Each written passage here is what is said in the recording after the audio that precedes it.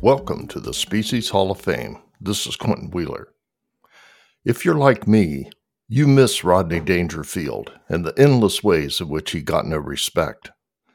It's unfortunate that taxonomy, a science rich in theories, history, and the excitement of exploration, deeply intellectually rewarding and challenging, and creating the foundation for understanding the living world, is mistaken for a rote activity aimed at merely recognizing species, a myth being reinforced by the popularity of DNA barcoding. Among all taxonomic activities, perhaps the one most misunderstood and disrespected is nomenclature, the rules, practices, and conventions honed over time that make scientific names informative, stable, and reliable. The codes of nomenclature may appear unbending, nitpicking, and legalistic, but they serve science extremely well. Currently, details and implications of codes are being reconsidered in light of developments from electronic publications to possibilities created by informatics. Because respect for nomenclatural rules rests primarily with taxonomists, editors of biological journals sometimes fail to fully appreciate the importance of upholding them. A lack of respect for nomenclature has played an important part in creating taxonomic confusion. Simple things, like documenting the date of publication of a new species, can become pivotal in determining the correct name to use. In the past, editors have sometimes allowed discrepancies between indicated and actual dates of publication. Because nomenclature works so well, it is usually invisible to general biologists. But when something goes wrong, or when a species name must be changed to adhere to the rules, biologists cry out in agony over the inconvenience of learning a new name. Occasional corrections of names, however, is a cheap price to pay for such a dependable system. Without respect for the rules, which include provisions for rare exceptions, we would slide immediately into the kind of chaos that existed before the codes, a time when species could be renamed at whim, and different names were used for the same species in various countries.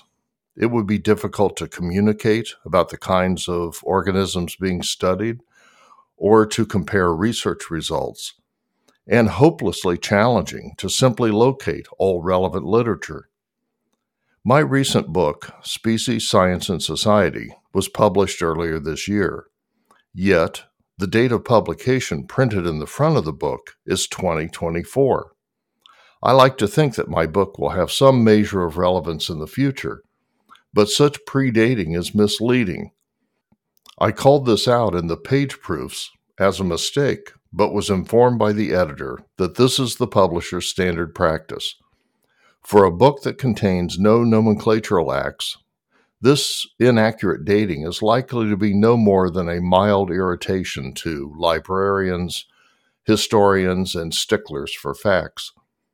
Someone could read my book today, plagiarize a bit of content, hurry to press, and for those in the future seeking to give credit where due, rob me of a little bit of intellectual property. My book is an impassioned rant about and love letter to systematic biology, written at a time when the science is under attack. So I welcome all voices willing to speak up in its defense, even plagiarists. But there are times when dates of publication are far more consequential. The degree to which we credit historical figures like Darwin, Wallace, and Lamarck with conceptions of evolution depends very much on when their ideas were made public. But this has mostly to do with properly assigning credit and rather little day-to-day practical impact for most of us. Scientific names are another matter. One of the bedrock principles of nomenclature is priority. The scientific name published first is to be accepted over subsequently proposed names for the same species, so long as it followed the established rules. This creates an objective basis for choosing among multiple names for the same species, and it appeals to our sense of fair play by giving credit to the first person to have formally recognized a species or higher taxon. When dates of publication are not respected by editors, when they are ambiguous or not even printed, it creates a dilemma for biological nomenclature, the principle of priority, and the stability of names upon which biology relies.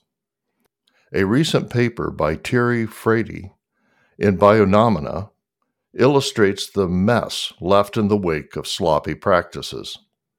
It was a detailed analysis of new taxa named in the Bulletin de la Société Zoologique de France between 1876 and 2015. Of 3,953 new scientific names in the journal, no fewer than 1,224, or 31%, appeared in print after the ostensible year of the journal's publication. This paper examines information pertaining to the journal, including pagination and dates of publication, known or estimated by explicit criteria, and provides a summary of conclusions regarding dates of establishment of names, frequently at odds with dates printed in the bulletin.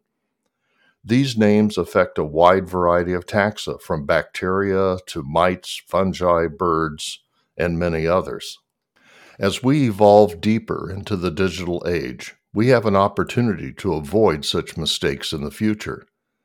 Mandatory registration of nomenclatural acts with ZooBank or the International Plant Names Index, for example, can eliminate the laborious task of searching out every publication and assuring that the acts are immediately known and accessible.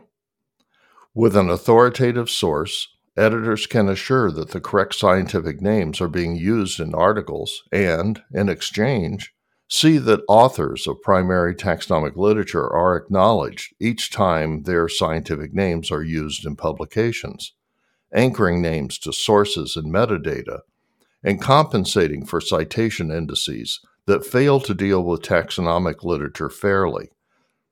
Taxonomic literature may have little immediate impact, but a shelf life measured in centuries. In glaring irony, Frady's paper, which is a meticulous record of printed, actual, and estimated dates, has a lapsus calami in its own title, involving a date. The journal in question began publication in 1876, but a misprint in the title indicates that it was 1816.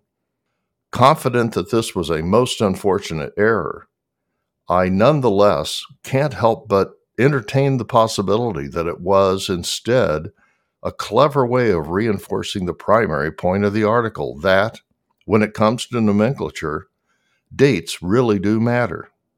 I thank my esteemed colleague, Dr. Alain Dubois, for calling this article hot off the press to my attention. And for the Species Hall of Fame, I'm Quentin Wheeler.